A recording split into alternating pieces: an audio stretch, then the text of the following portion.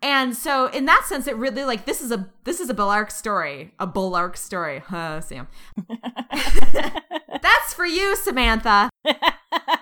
For everyone who doesn't know, who isn't following this conversation on Twitter, there has been much talk about whether Erin and I have all this time been saying Bellarke incorrectly. And now it's turned into a thing.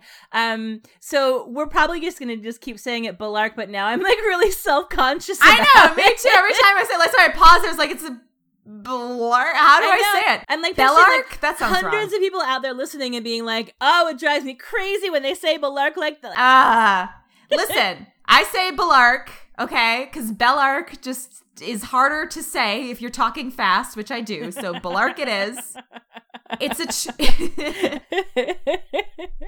an iamb. You know, we all know our iambs, right? That is a foot in poetic meter that Shakespeare's soliloquies are in. That's true. I'm going to pin this on Shakespeare. This is Shakespeare's fault. It's fucking Shakespearean, okay? I'm going with the Shakespearean pronunciation of Bellarke. So, anyway, I don't remember what I was saying before I got mad at Sam again. Now I'm just in my head, I'm just thinking like if I just said like Bellarke, Bellarke, Bellarke, Bellarke, Bellarke, it's iambic pentameter. Yeah, Bellarke, Bellarke, Bellarke, Bellarke, Bellarke. Bellarke, Bellarke, Bellarke, Bellarke. Oh my God, we're such dorks. To Bellarke or not to Bellarke?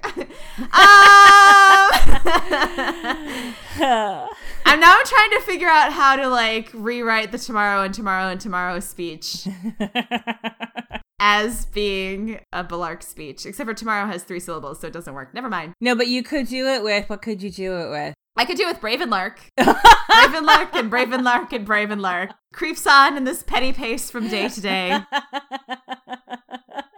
Etc., etc., etc. I love you so much. You're such a nerd. Yeah. So speaking of nerdery, I'm going to make you pronounce Kabby like Klingon with a K apostrophe. You mean Kabby? Kabby. Yes, there you go. All right. Now we have the Shakespearean pronunciation of Bellarke. And the Klingon pronunciation of Kabby. And we have now reached...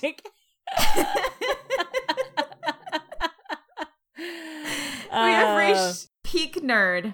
We have reached peak nerd. Yeah. I'm leaving all this in, by the way. Oh, absolutely. Cannot possibly deprive our viewers of this very important conversation.